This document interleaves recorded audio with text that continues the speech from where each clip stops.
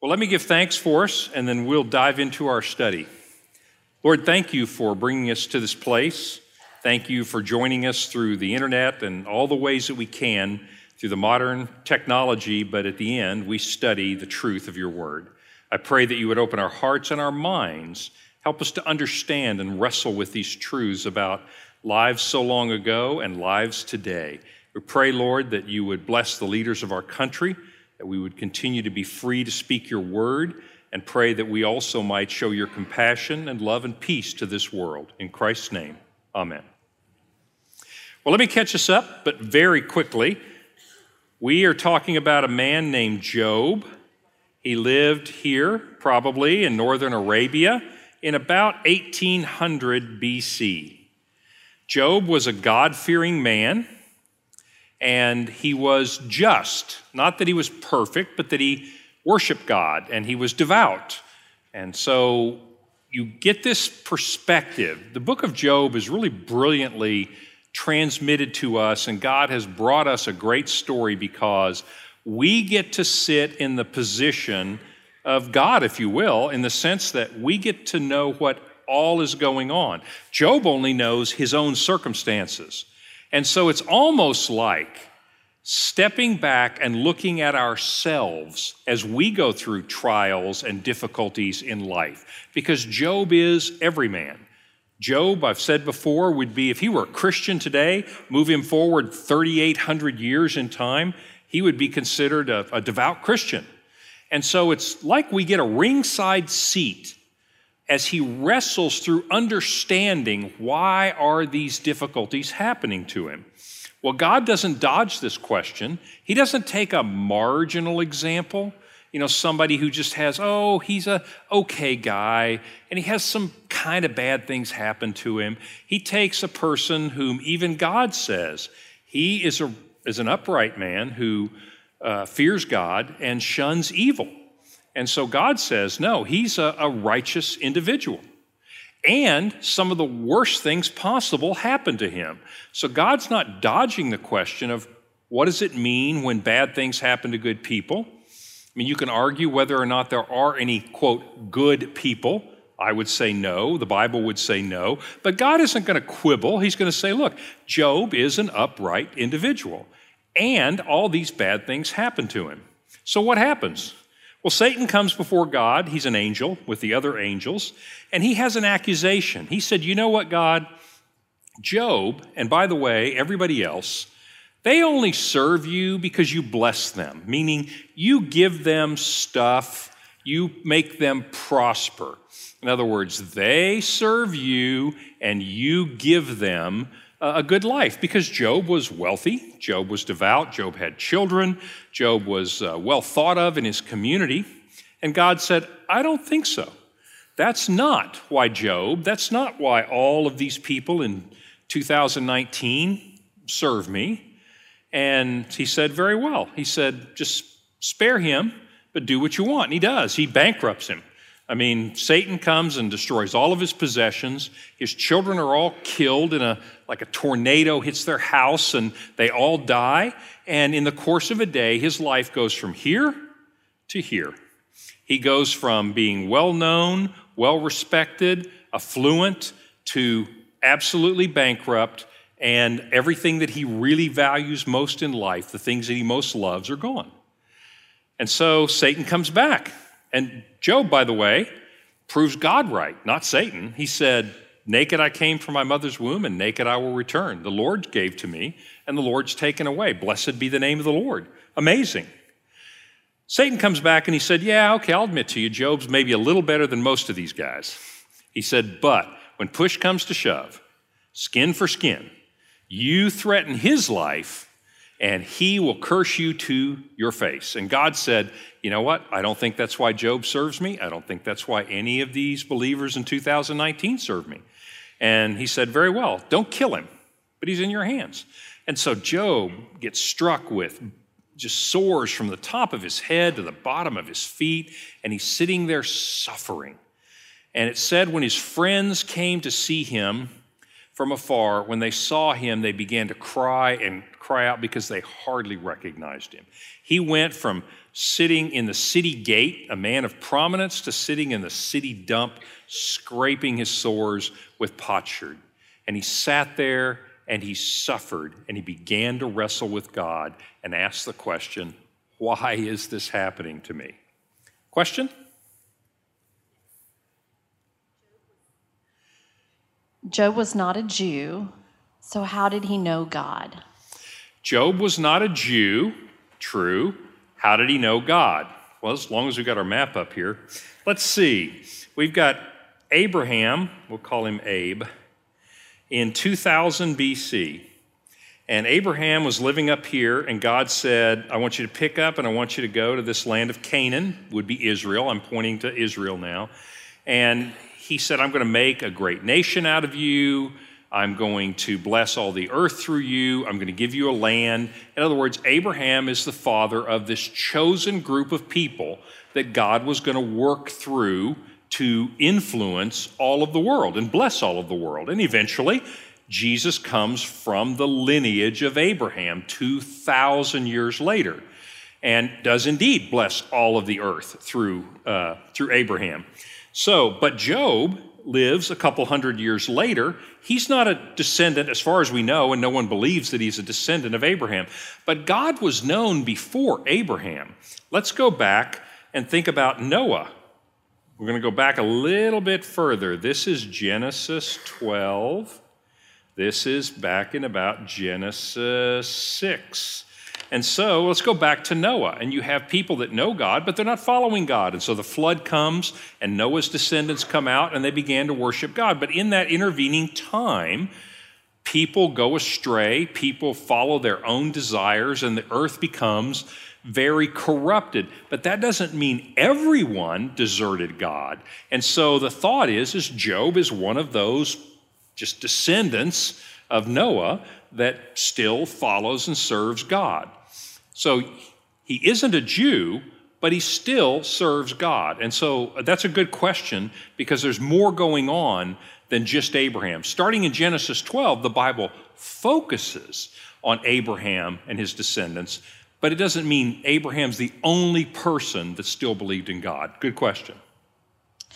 Did Job know that it was Satan attacking him, or is the awareness of a satanic attack only coming to us through the Holy Spirit? Great question. Was Job aware that Satan was attacking him? There is nothing in the text. In fact, I would argue the text says just the opposite, that Job doesn't know. He certainly doesn't know about God's interaction with Satan and this Satan's accusations. I mean, the word Satan is not a name, it's a title, the Satan, the accuser. And accusers never accuse you to your face, they accuse you behind your back. And so here's Satan accusing Job behind his back, if you will. So there's nothing in the text that would indicate that Job understands that there is a Satan, a devil, who is causing this. He only understands that something is happening and God is in control. And so his wrestling is with God. So I don't find anything in the text that would tell us that Job understood that. I think that's part of why we get to have this ringside seat to realize, there's more going on than even you and I can usually see. If you remember, go to the book of Galatians and you'll see, in Ephesians, you'll see the idea of Paul saying, our battle is not against flesh and blood. Our battle is against the spiritual forces in the heavenly realm, meaning what you think your battle is against, whether it's cancer, whether it's people, whether it's oppression. He said there's more going on than that. There's no real evidence that I can see in the book that Job understands the extent of that. That's a good question. Why did God allow Satan to tempt him concerning the persecution of Job? Jesus, after all, didn't allow it during his 40 days in the wilderness. I'm not sure I understood that one completely. So basically, why did God allow Satan to inflict the suffering on Job? Probably. And the idea of Satan didn't have that power over Jesus to, for example, cause him to suffer and have power and sores. And that's a good question. I mean, why? Why not? But the story of Job is intended. I mean, what happens in the Old Testament has a purpose. It has an immediate purpose, and this is true for almost everything I can think of that happened historically in the Old Testament, happened then in real life, in real history, and it had real meaning. But later you realize, oh my goodness, God was actually telling us something far bigger. I mean, think about the Exodus, think about all these events, and you realize what God was doing with the Jews was foreshadowing far greater things that he would do with us. I think Job is the same way. I don't think that God said to Satan, oh, by the way, all the believers out there, just go make them all have sores and suffer and kill, just make them suffer. I think Job is going through something in that time so that, partly at least, so that all of us for the next 3,800 years could have a framework to understand why might bad things happen to good people. So I think that Job's situation is specifically for a purpose, and Job went through that for a purpose. And here's the interesting thing, as long as we're here, we might as well throw this in. All of our suffering is not always about us. I mean, this is the really interesting part of this. If you think about it, this really isn't about Job. It's like, well, did Job do something wrong, so God's going to punish him, and that's going to be our lesson? Well, no, that doesn't seem to be the message of the book. Well, Job just happened to be in the wrong place in the wrong time, and God's trying to teach us a lesson. Don't live in northern Arabia in 1800 BC. No, well, that's not the message of the book either, is it? It seems like that what's happening to Job has more to do with what God wants to say to us than it does to him. And that's a powerful lesson about our suffering. We'll talk about this a little more later in the book, but sometimes when we go through trials or difficulties, or people that we love go through trials and difficulties, it's not always about us. I know that you, like me, think, I am the star of this show. In fact, you are all supporting cast. This is the life of Terry, right? And everything that happens, well, it must be about me. Well, that's not true, is it? Same with Job. Job is wrestling with this, and we know, even though he doesn't, that it's not about you, Job. In fact, if you only knew what's happening to you is going to change the lives of billions of people who read this through the next 3,800 years, well, that would give him a different perspective, wouldn't it? All I'm saying is God is trying to say to us, you know what? Our trials aren't always all about us. God may have something else going on. And I think that's very helpful sometimes to know. Because remember, I told you, I think suffering shrinks our world and it shrinks our perspective. And you're going to see that happen to Job. And it happens to us. But sometimes you can step back and you say, wait a minute. This isn't all about me. Maybe everything that's happening to me is not all about me. Maybe I'm actually cooperating with God to do something bigger and better. Well, that's what's happening to Job, but I don't think Job understands that at this point. So Job, after this, he does a great job, actually. When he gets struck like this, he says, shall we accept good from God and not evil? In other words, I've had a good life with God, and I thanked him. Now this happens. Am I going to curse him? He said, no, I'm not.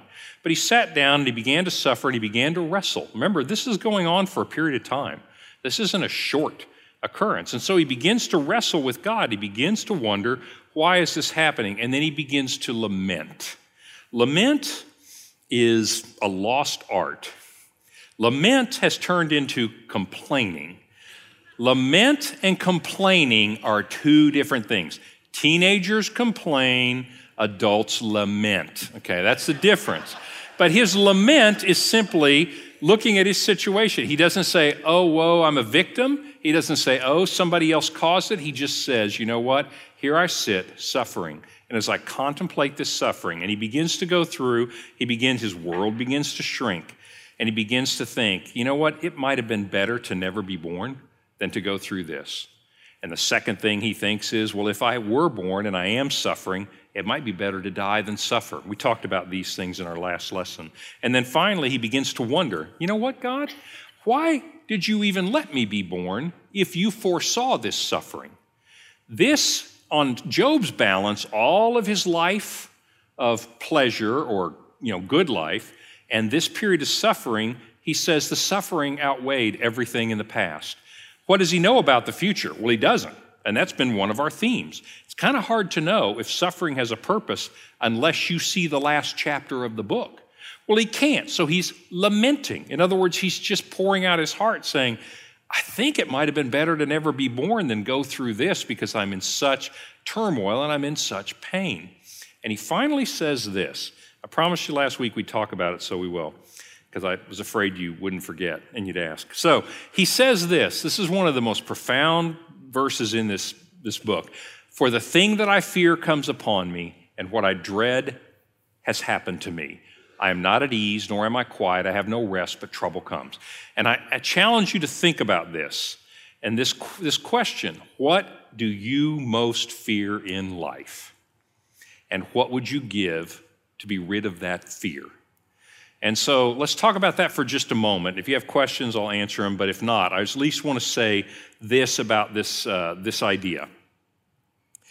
There are two ways to approach knowing what you fear most in the world and not wanting it to happen. You have two choices. This does not take a rocket scientist. You either need to stop that thing from happening. And by the way, that's the choice of Western civilization. Certainly the choice of Americans. Let's alleviate any kind of suffering or difficulty. And I'm not just talking about physical suffering. I mean, obviously we pursue medicine. We want to get rid of diseases. That's a good thing. But we actually will pursue, you think about, what does success look like in our culture? It looks like you are powerful enough to make sure you are comfortable. You are rich enough to make sure you are taken care of. In other words, you get choices. You don't have to be told what to do. You get to choose whether you're going to the Bahamas or whether you're going to ski in Switzerland. In other words, that's what we visualize as success. What is that? That says bad things won't happen to me because I'm going to control my circumstances. And we do this, rich, poor, big, small. We're all trying to control our circumstances so that bad things don't happen to us. In other words, we want to do away with what we most fear by controlling our environment to make sure it isn't going to happen. Does that work? No, it doesn't work. It absolutely doesn't work. But the thought that it might is the only thing that keeps the self-help industry in business, right? Is that, if you act the right way, if you think the right way, if you do things the right way, if you invest the right way, you can control your circumstances. The truth is, everybody, I don't care if you are the President of the United States or if you are the janitor at the local YMCA or whoever you are, everyone's life can be turned upside down with one phone call. That's all it takes. One phone call. So control is an illusion. It may work for a while, and you might be able to get away with it for a while, but everybody is one phone call away from having your life turned upside down. It's a fool's pursuit, but it is the pursuit of Western civilization. But here's your second option, and this is where Christianity comes in. Christ says, you will not have ease in this world. Think of John 16:33. He says, I'm giving you my peace. He said, now in this world you will have trouble. Why? It's a fallen world. You will have trouble. You will die. You will suffer in some way at some point. He says, but take heart. He didn't say take heart, I'm going to make sure nothing bad happens to you. He says, take heart, I have overcome the world. God doesn't say, I'll keep the thing that you fear from happening. He says, I will take away your fear. That's your second choice, is taking away your fear, is so trusting in God to say, your will be done. And even if it's something I really don't want to happen, think Jesus, Garden of Gethsemane, Father, if there's any way, let this cup pass me by. Even if it's something I don't want, I know you can make it right. By the way, and I know I'm getting kind of long-winded, this is still the introduction, but I really want you to think about the story of Abraham and Isaac in this context. As long as we're here, you need to think about it this way. So Abraham, 2000 BC, this is called the Akedah. It's such a famous story, it's got a name. Akedah means binding. So it's the binding of Isaac. So what happens? I'll give you the short version. God comes to Abraham. He said, Abraham, I want you to get your son. He said, I have 2 sons, Ishmael and Isaac. He said, your only son. He said, oh, well, they're both the only son of their mother. He says, the son you love. And he goes, I love both sons. Read the text. This is very interesting. He says, Isaac. And he goes, the child of promise. He said, yeah, what's up with that? And he said, I want you to take him to the place I'll show you, and there you will sacrifice him. Abraham, with a heavy heart, goes, takes Isaac with him, and they go to the mountain, takes him up, and if you remember, he's ready to sacrifice him when all of a sudden the angel says, stop. And he says, there's a ram caught in the thicket, sacrifice that ram. He said, Abraham, now I know you absolutely trust me. What was the worst thing that could have happened to Abraham? He was promised progeny, got 1 child. He was promised the land, the great nation. It's all about to go up in smoke by his own hand. And God said, you face what you fear the most. And he said, stop. Now, why is Abraham able to do that? He doesn't do it calmly. He doesn't do it easily. And there's so much commentary on this, but I want to give you this one idea. In Hebrews chapter 11, this is in the New Testament. It's called the Hall of Faith, right? It's talking about all these faithful people. It talked about Abraham had faith, even to the point, trust, where he trusted God to face his worst nightmare. Why? He said, he reasoned to himself that if necessary, God could bring him back to life. In other words, God would make this right. And that's really interesting, isn't it? And so my answer to that question is, you can't keep the thing you most fear from happening. It may happen, it may not, but you cannot control it. But what God says is, I'll take the fear, and you trust me. And that is the most freeing, most powerful lesson. That's the gospel. That's the good news about Jesus Christ, is God will take away our fear. Does that make sense? Okay, end of introduction. But I told you that I would talk about that, so I did. But think about that a little bit. I want you to, because every one of us sitting in here have children, parents, loved ones, whatever, and we have fears, we have anxiety about them. And I just want you to know it's a fool's game to try to control your circumstance so that you're never going to get hurt. But it is victory to trust God so much to know that there is nothing that he cannot make right in eternity and forever, not just in the short term, but forever. And that's a powerful lesson. Job doesn't know that lesson. Job's wrestling with the why is this happening. Well, fortunately, Job has 3 buddies. And Job's 3 buddies come to him, and they sit there with him for 7 days. Remember that? And then they begin to talk to him, and one at a time, they start to try to comfort him by telling him, Job, I think we know why this is happening. Well, let me introduce you to the first guy. His name is Eliphaz. Now, I'm going to pick a few selections from Job chapter 4 to Job chapter 14. I'd urge you to read it. It's beautiful poetry, but obviously we can't go through 10 chapters, but I'm going to pick pieces of their arguments so we can see what's going on. So here's what Eliphaz says. He said, Job, I heard that you are suffering so much you wish you had never been born. But listen to this. Is not your fear of God your confidence, and the integrity of your ways your hope? Remember, who that was innocent ever perished, or where were the upright cut off? So what is Eliphaz saying? Eliphaz is saying, if you are innocent, which you seem to say you are, you haven't sinned, you haven't done anything wrong, you don't know why this is happening to you, it's not just, which you and I know it's not, Job doesn't, but he says, I've done nothing wrong. And Eliphaz says, well, Job, if you're innocent, then you'll be okay. Because that's the way the world works, is if you're innocent, you will not suffer. Well, that's kind of a problem because Job sits here before him, right? It's also a problem because we just heard Jesus say in this life you're going to have trouble. And so that's not true. But we think that sometimes, don't we? If we do the right things, if we are innocent, if we are observant, if we are faithful, if we go to church, 2.8 times a month, and, if we tithe, and if we do all those things, then we won't suffer.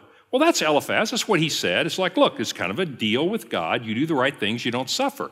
Well, Job's sitting there and he goes, man, that's not resonating with me because I did all those things and I'm still suffering. So Eliphaz goes on and he says, can mortal, and these are just pretty. I just put this in here because they're pretty.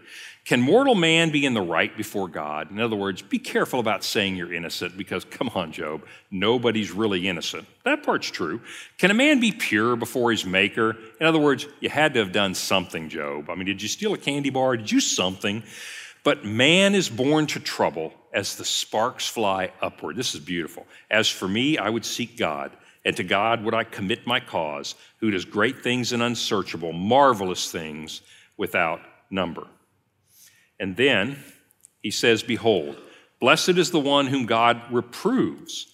Therefore, despise not the discipline of the Almighty, for he wounds, but he binds up. He shatters, but his hands heal. He will deliver you from 6 troubles. In 7, no evil will touch you. In famine, he will redeem you from death, and in war from the power of the sword. So what is Eliphaz basically saying? He says, Job, innocent people don't suffer. You say you're innocent, and yet you are suffering. Therefore, God must be disciplining you. So humble yourself before God and say, I obviously did something, I'm sorry, and accept your discipline. By the way, this philosophy works in most marriages. Have you ever, I'm just going to speak from the guy's point of view because that's all I know, is you quickly learn that in the dispute, you can save a lot of time, just apologize right away. For whatever. Don't be Job. Don't sit there and suffer forever. Don't protest your innocence. Eliphaz says, look, you must have done something. Just go ahead and apologize, and then maybe you can get through this. Well, that's really what he's saying. He said, God is disciplining you. The problem with that is, and I really don't want you to think that way because it isn't true, and we'll see that that's not the way God operates, is God does discipline those whom he loves. There's no question about that. That's true. God lets us go through things just like you let your children go through things because you could see that short-term pain or difficulty or inconvenience would result in long-term gain for them. And God does that with us. But Job's situation is not one that out of the blue, I'm going to discipline you. For what? What is the purpose? So Eliphaz is not correct, but that's his point of view. And he's the nicest of the 3. So let me introduce you to the next couple of guys. So Bildad says, Job responds to him a little bit, and Bildad says, well, Job, obviously you're not getting this. Let me just put this out to you this way. Does God pervert justice, or does the Almighty pervert the right? If your children have sinned against him, he has delivered them into the hand of their transgression. Now that's cold. It's like if your kids died, they did something to deserve it. I mean, who needs friends like this, right? So he said, God is just. So whatever happened to you is right. You deserved it. Now here's the problem, and this is the great dilemma of the book of Job, and Job's going to get caught in this dilemma, and so do you and I. Because basically the paradigm is this. Basically saying is God is just, and so people who sin suffer. Job, since you are suffering, you must have sinned. Here's the problem with that thinking. Job knows he hasn't sinned. Again, he's not saying he's perfect, and you and I know Job hasn't sinned because even God said, he's an upright man. He fears God, he shuns evil. So what does that mean then? That little dichotomy means, well, wait a minute. If God is just, and if you sin, you're punished, you're being punished, you must have sinned, and Job said, I didn't. Now what's the only alternative? God's not just anymore. God's not a good God. We end up there sometimes, don't we? When we get in difficulties, we wonder, is God really good? Why would God let this happen? How could a good God let this happen? We're in this paradigm whether we realize it or not. We've made an assumption, just like Bildad has. Well, God is just, so if bad things happen, must have done something wrong. Problem is, if you and I say, wait a minute, I didn't do anything to deserve that, your only choice in that little paradigm is, then there must be something wrong with God. Job's going to wrestle with this quite a bit. But that's the second thing that comes out to him. Now, this is the flip side of prosperity theology. You don't recognize it because this is the photo negative of prosperity theology. This looks at it from the dark side. It says God is just. If you sin, you suffer. Okay, so that's the dark side. Flip it over, and it says, if you follow God and if you're devout, you will prosper. That's prosperity theology. It is the photo negative of this, and it's no more true than this is. And the problem with prosperity theology is the same dilemma. Job's got a dilemma. If that's true, and Job says, wait a minute, I didn't sin, so there must be something wrong with God. Well, let's flip to the prosperity theology. Wait a minute, I was devout. I did believe, but my child wasn't healed. What's your only choice? There's something wrong with God.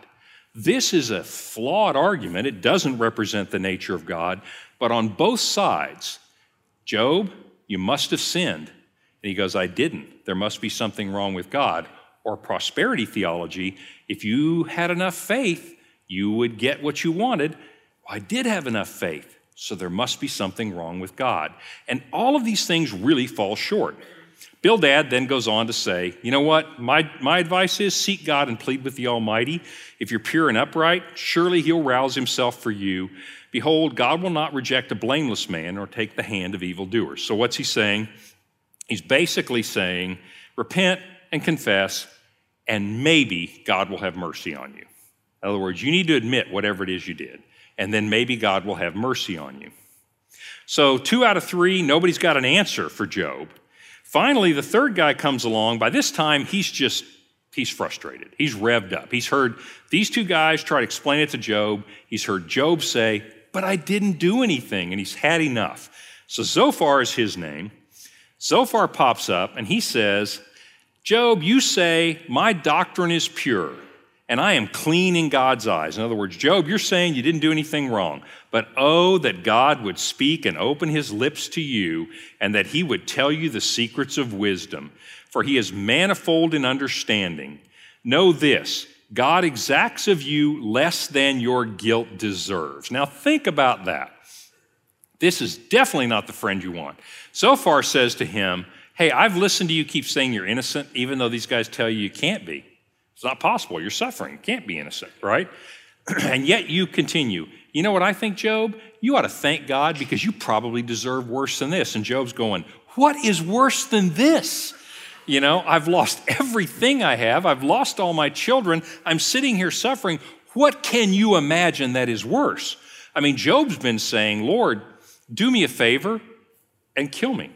He said, if you would just crush me, Lord, that would be a kindness to me. And Zophar says, well, you probably actually deserve worse than this.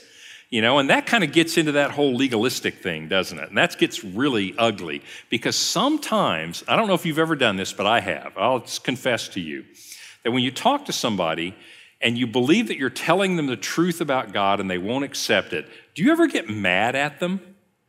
Well, I know it sounds dumb, but you kind of do. It's like, look, I've been telling you this is the gospel. Jesus is the Christ. And you keep coming up with these cockamamie things and you're just wrong.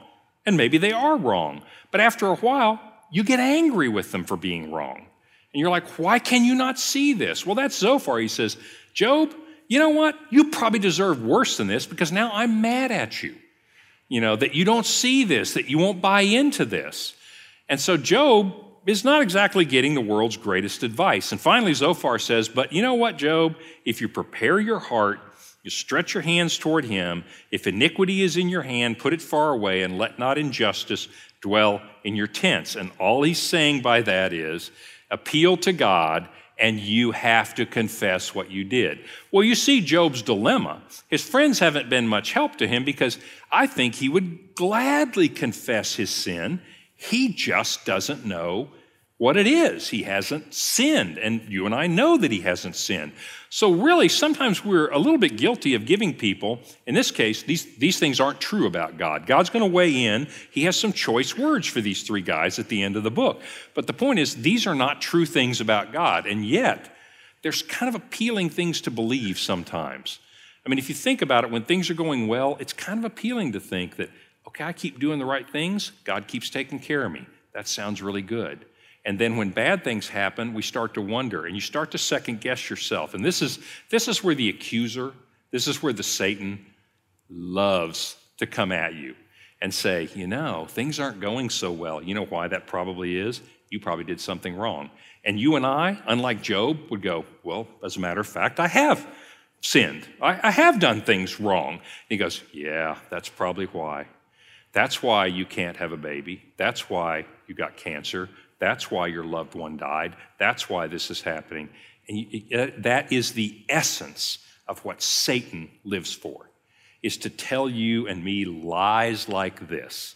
That's what's happening here, is basically Job is being bombarded with things that are not true, that do nothing but continue to tear him down.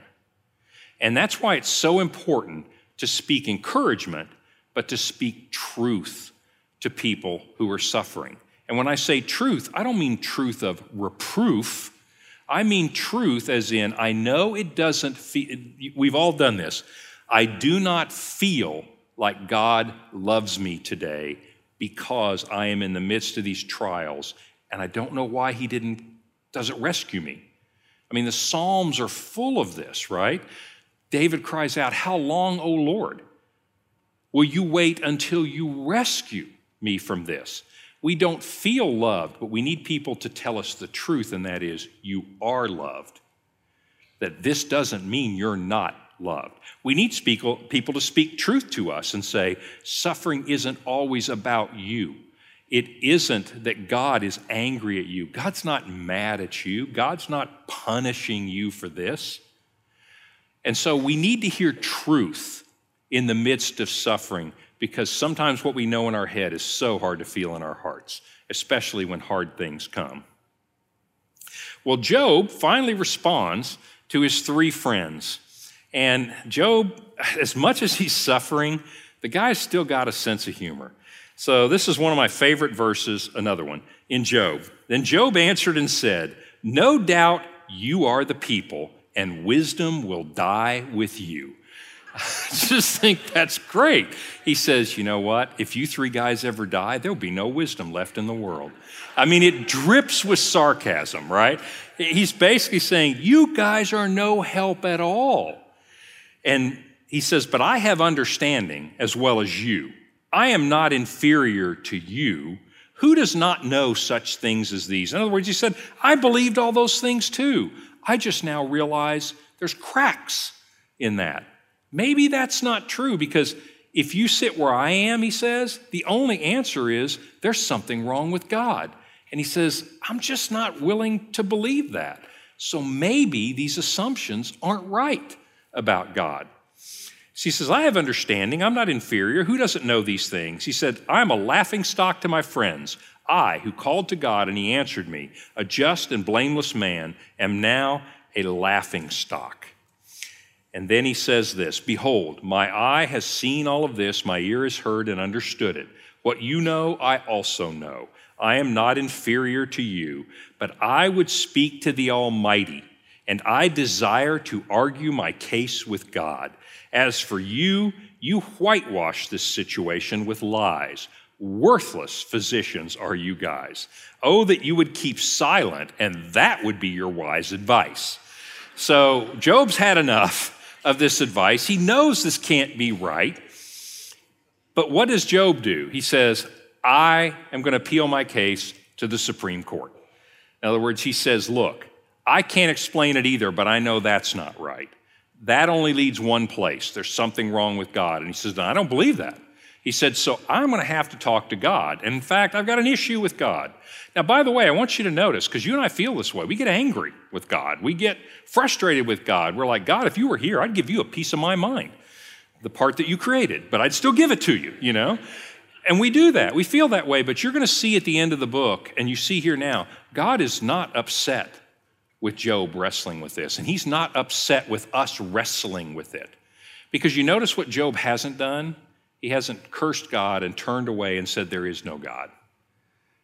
He still wants to appeal to God. There's the distinction between, let me just bring it into modern terms, Christ followers is the idea, I'm a Christ follower. When things go well, oh yeah, I'm a jogger. I'm a Christ jogger in those times. I want to get as close to him as I can. What about the bad times?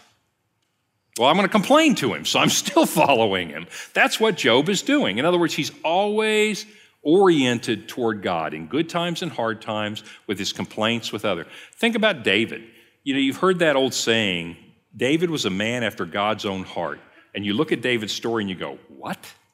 How's that possible? Well, he's not a man after God's own heart because he sinned. He's a man after God's own heart because he repented, meaning, I am sorrowful to death. And he turns to God and he says, forgive me. He's oriented toward God. He's always moving that way. So is Job. Watch this. As much as he's complaining, who's he complaining to? By the way, off the subject, but good point here. What is up with atheists? What is your beef? You don't believe there's a God, so shut up. I mean, who are you complaining about? I mean, seriously, it's ironic, isn't it? Like, who are you complaining to? I don't believe in God. God's bad. God's evil. God's this. What, the God you don't believe in? I mean, why are you writing books? Why do you go to school to be an atheist? Like, you're kidding. You basically went to study something you don't believe in. Yeah, that's pretty much it. And that's really your profession. Yes, that's my profession. That's a silly thing for an adult to be doing. Just saying that if you don't believe in God, it's really hard to complain. Job does, and Job wrestles with God. Job complains to God, and God gathers him in. Watch what happens through this story. It's very encouraging because you don't have to float about 6 inches off the ground and go, I'm suffering, but I'm happy. I'm the perfect Christian. That's not Job, is it? And yet, I want you to notice, all joking aside, his orientation is always to God. No matter what happens, I feel happy, I feel sad, it's back to God. And that's the key to being a Christ follower. So Job is struggling with his perspective, right? He doesn't have an answer. We don't always have an answer. We begin to struggle with getting a perspective. Suffering shrinks our world, makes it even harder to get a perspective, doesn't it? When you're in pain, you see a small world. And so that's what's happening to Job. So Job says this. This is really interesting. And he just kind of comes out with this. A man dies and he's laid low. A man breathes his last, and where is he? As waters fail from a lake and a river wastes away and dries up, so a man lies down and rises not again. Till the heavens are no more, he will not awake or be aroused out of his sleep. He has fallen into what is called nihilism. Nihilism says, I don't understand the meaning of what's happening. And that's true. He doesn't. In fact, I would argue he can't, based on what he knows, understand what's going on. He can't understand the meaning. And same is true for you and me. There are things that happen, and you might ask, why is this happening to me? The truth is, no one has an answer to that. Only the author of your book, who wrote the last chapter, can tell you that. All you and I have is trust in the author of our life, that indeed the last chapter explains everything. But he doesn't know, and he can't know. And if you don't know the meaning, sometimes you default into life doesn't have any meaning. That is the road to hopelessness and despair, and it leads us to really dark places. And that's where Job goes. Is what he's basically saying is, people die, and that's it. He said, there's no meaning, there's no purpose, there's no nothing. Honestly, that is the message of a lot of our secular world. Nobody wants to believe it, but if you happen to be a Darwinist, then that's kind of what you believe. I know you don't want to think about it. That's why you don't have any trouble necessarily. I'm not saying everybody that believes that supports this idea, but I'm just telling you, you've got a hard argument to make that the law that was passed in New York, the law that's proposed in Virginia, killing babies right before they're born, if you're a Darwinist and you're honest, so what? Life doesn't have a specific meaning. You're not special. You're random. And that's where this nihilistic idea infects our culture. You don't have to suffer to realize, I'm nothing special. I'm the result of kind of natural selection, which just means random mutations, and I'm here, and I'm just like all the rest of the 6 billion people on this earth. So, what's special about me? And you kind of get this low-grade nihilism. And what I mean by that is you kind of get this idea that maybe there is no real meaning in life. And that leads us to dark places. I would just point to, look at the statistics. In our world, people are suffering because they don't even have enough to eat. Come to the Western world and look where people have all their basic needs met. Oh, they should be happy. No, they're not happy because there's no meaning in life. That's why our depression rates are so high. That's why our suicide rates, God forbid, are so high. That's why so many just dark things are happening in our culture. Why? There's no meaning to it. And that's a dark place, and that's where Job goes. And more people than you and I would like to admit that we see at work are in that place. Maybe not in a crisis like Job, like I'm in the middle of a crisis, but kind of that low grade, I really couldn't tell you what the meaning of good times, bad times. I couldn't really tell you what the meaning of life is. It's a really modern kind of a problem. Ecclesiastes, I love this book. Ecclesiastes, and it's weird to love this book, but bottom line, Ecclesiastes is the story of basically, it's just a downer. I mean, it's not as bad as Job, but it's depressing. Listen to this. He said, I, the preacher, this is Solomon, have been king over Israel, like the richest dude ever, total power. I applied my heart to seek and to search out by wisdom all that is done under heaven. In other words, I decided I'm going to figure out the meaning.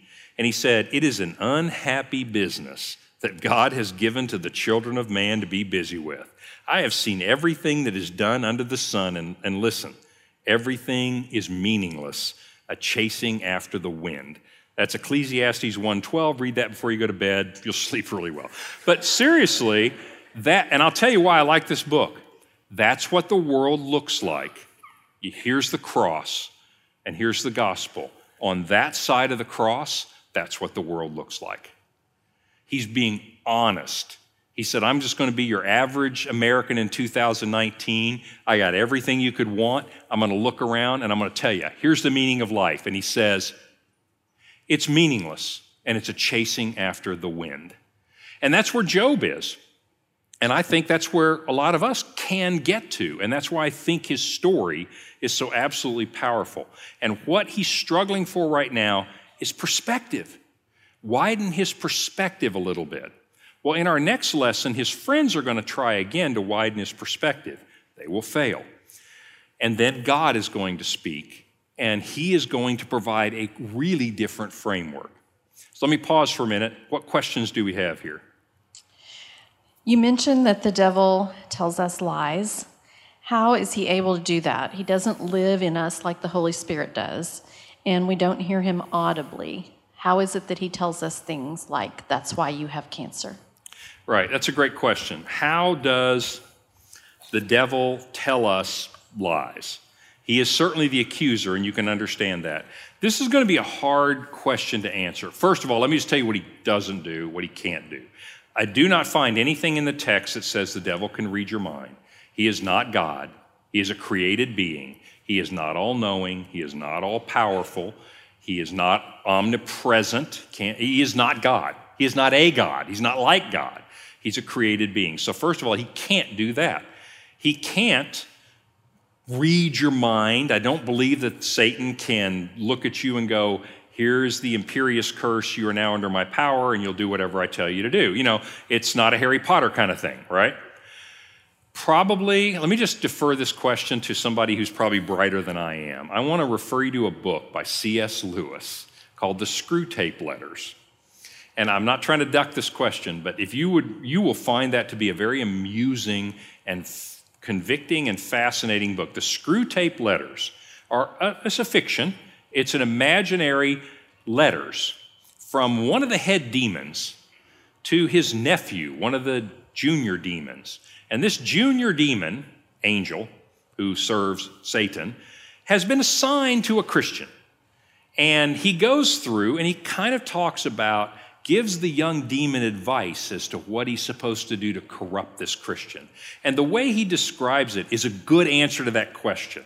And so let me just leave it at that and say that is a book that I think you'll go, yeah, that makes perfect sense. No, he's not necessarily whispering in my ear, but yes, I can see how circumstances can move us, and just as God works for good in our lives, Romans 8:28, in all circumstances God works for good, not necessarily my immediate good, but God is at work in the world. Satan, to some extent, is also at work in the world.